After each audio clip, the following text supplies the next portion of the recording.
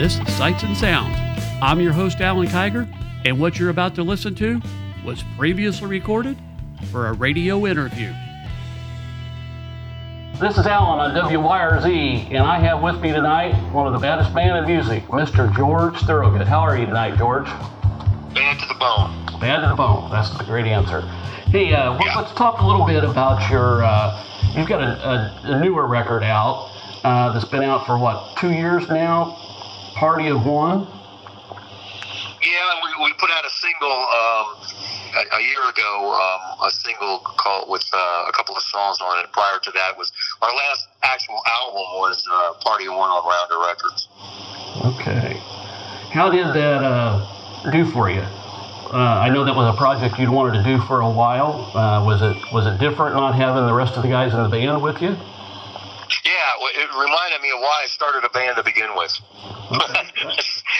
It's not the easiest thing to sit there and do that alone. I mean, there's only one Taj Mahal and one John Hammond who can sit there and, or Robert Johnson for he's the man, to be able to sit there and do that and play all those songs and play them alone. Going into the project, why I went for the guitar with a drummer and a bass player.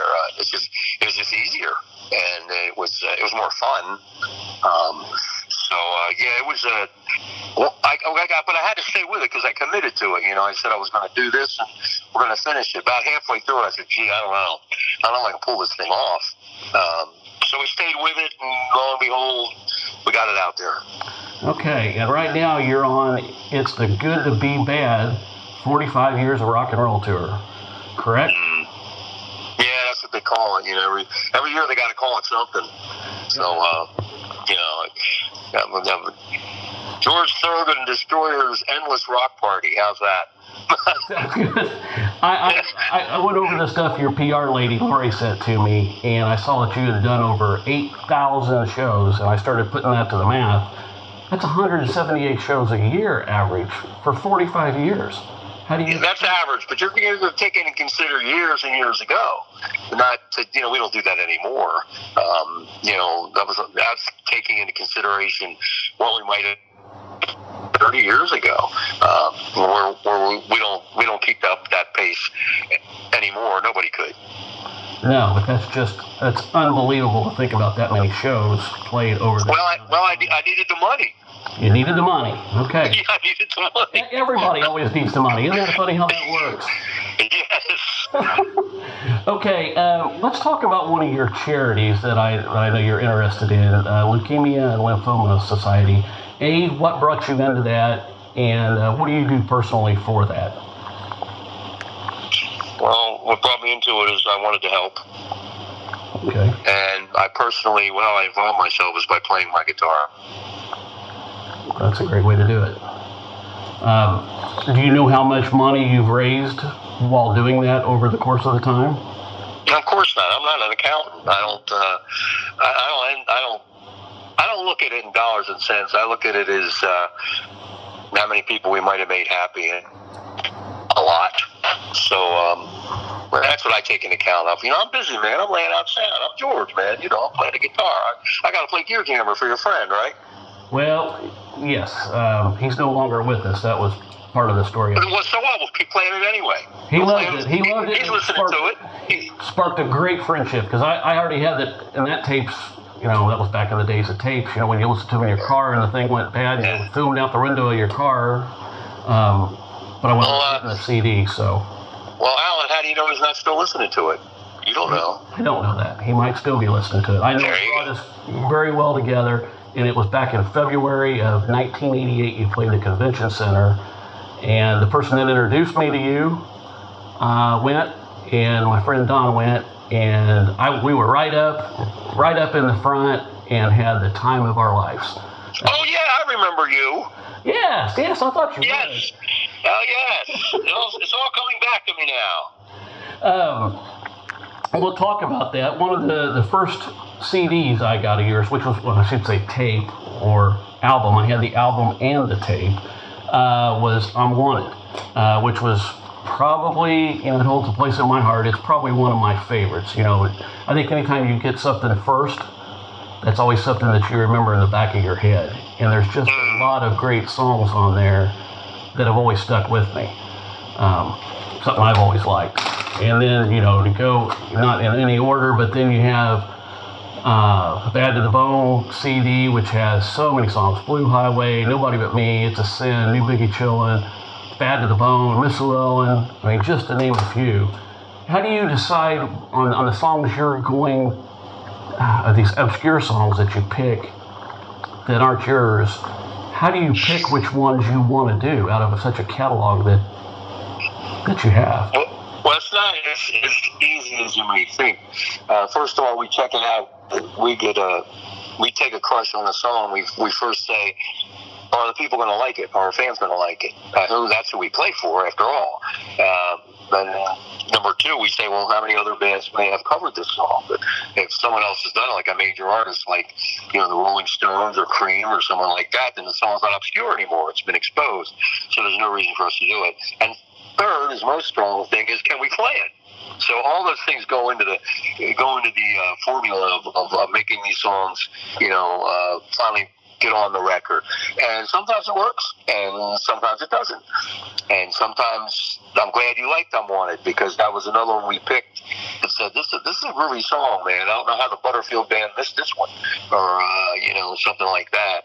That's pretty much my pride and joy, the tunes that we researched and found and said, this is obscure material, and we'd like people to be exposed to it.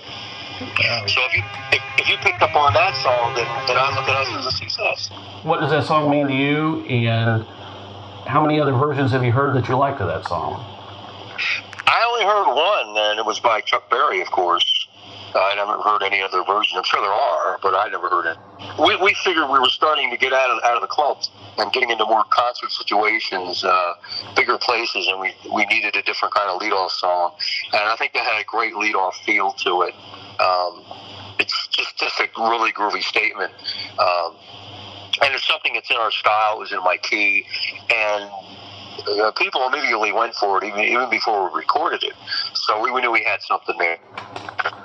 I don't put these albums together and say, well, there's no hits on it. And I go, wait a minute, if the whole album is a hit, then we got a hit.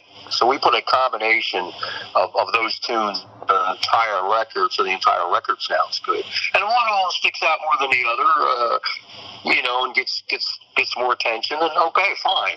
But generally, it's never been our MO. Okay.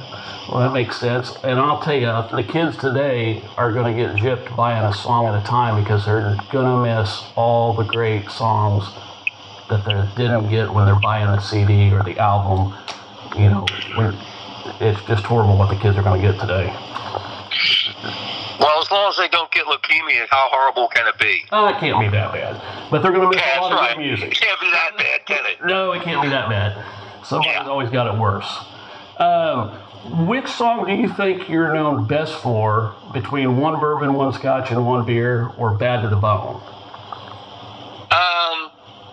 Well, obviously Bad to the Bone. I mean, I've been to people and told them who I was on an airplane, and they don't know who I am, and then I'll mention the song, and they'll say, oh, yeah, okay, yeah, I know who you are. Well, Bourbon, Scotch, and Beer is a close second. George, let's talk a little bit. You had a little minor league baseball team, or I should say semi-pro baseball team. Are you a still big baseball fan today? And if you are, what's your favorite team to follow? Semi-pro? Where'd you get that from? One of the YouTube videos I watched where it said you were... No. Big leagues, baby. I think it was Dick Clark's American Bandstand on YouTube. Wrong? Big leagues, baby. Big leagues, okay. I was on deck for 3 of Nolan Ryan's no-hitters. That's pretty impressive. Yeah, my nickname was Deck. Deck, okay. The Thorogood's always on deck. Always on deck. My favorite, I follow the New York Mets. Follow the New York Mets, okay. Yes. When did you make the move from Delaware to California? A long time ago. Long time ago. Yeah. Okay. If you're... I was politely shown the door. The next thing I want to ask you, if you're driving down, if you're in your car right now, What's George Thorogood have in his CD player? I don't have a CD in my car. Okay. What station is George listening to on the radio?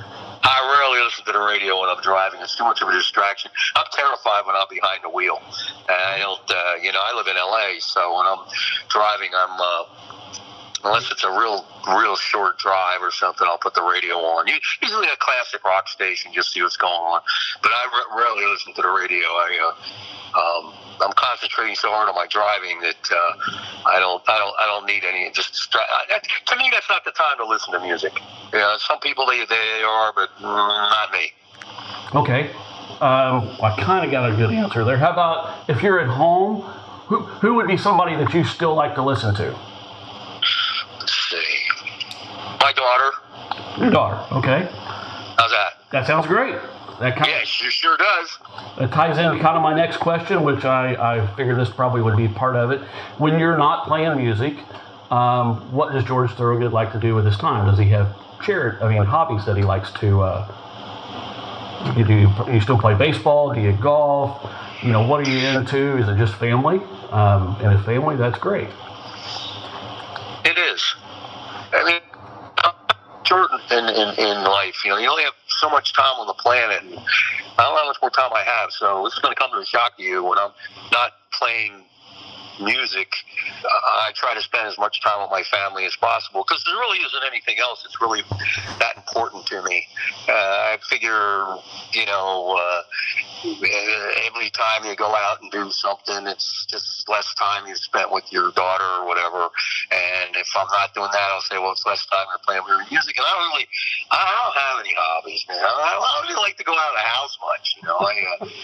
I'm very, laying on the couch is my hobby. I like to get myself in a horizontal position as much as possible.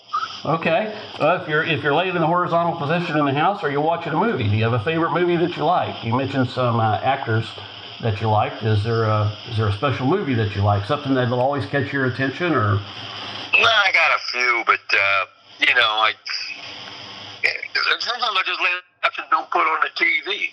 I don't just be, or just flick around, and it can catch my attention at any time. Man, one day it might be The Shawshank Redemption, and the next day it might be King Kong, and the next day it might be The Professionals, or hopefully the next day it'll be nothing. I'll just say I don't need a movie right now. I'll just chill. You know what I'm saying? I understand. I did a little research here from what Lori sent me, and it said you had 6 gold albums and 2 platinum albums. Which of those was your biggest seller? Oh, I wouldn't know that either. You wouldn't know that either? Okay. Nah, I'm not an accountant. I don't. Man, I'm laying out sound, dig, man. I'm like, I'm hanging out with groovy people playing my guitar. I got no time to find out how who I am or what I am or how many records I've sold. Maybe I'll do that someday. God forbid if I retire so much. Say, hey, man, how many records have I sold? Yeah, retire.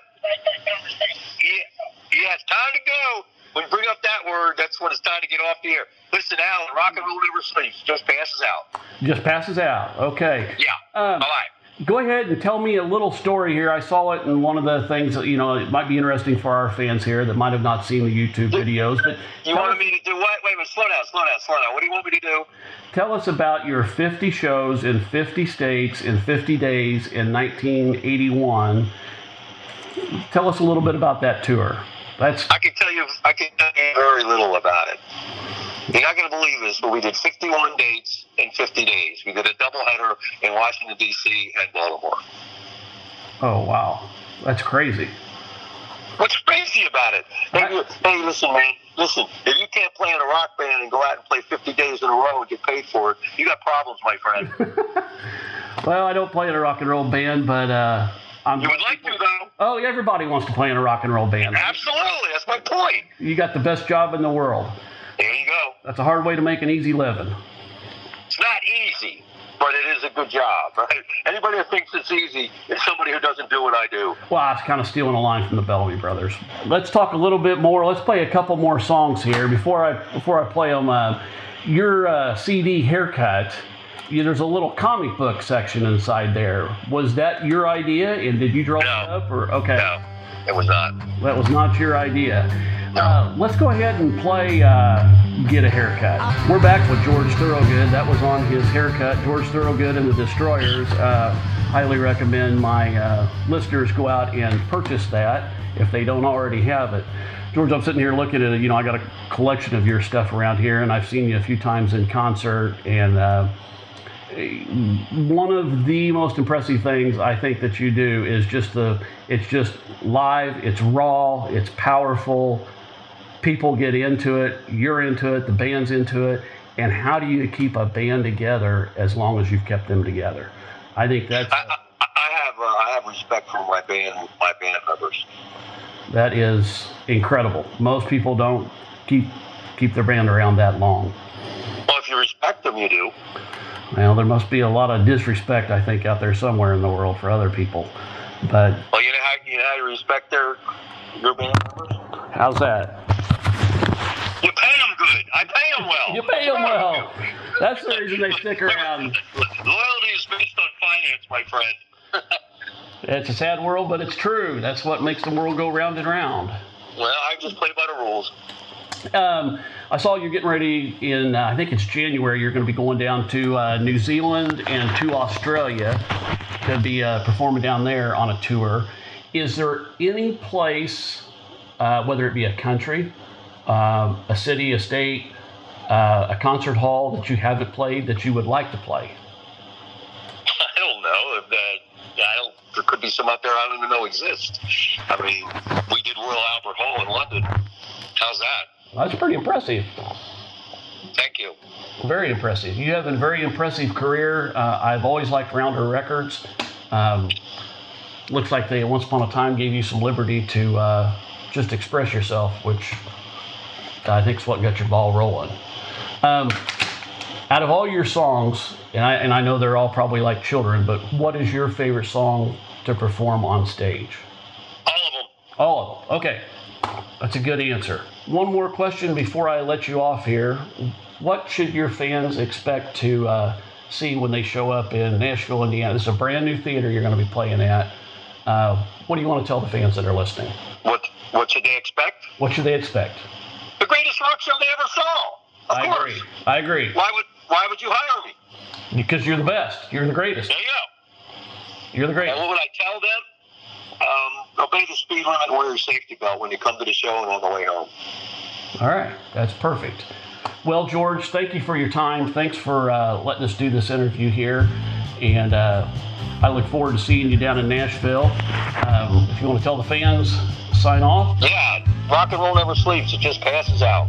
This is Alan Kiger, and I hope you've enjoyed the interview on Sights and Sounds. The music that frames this podcast is the original music of Paul Myrie.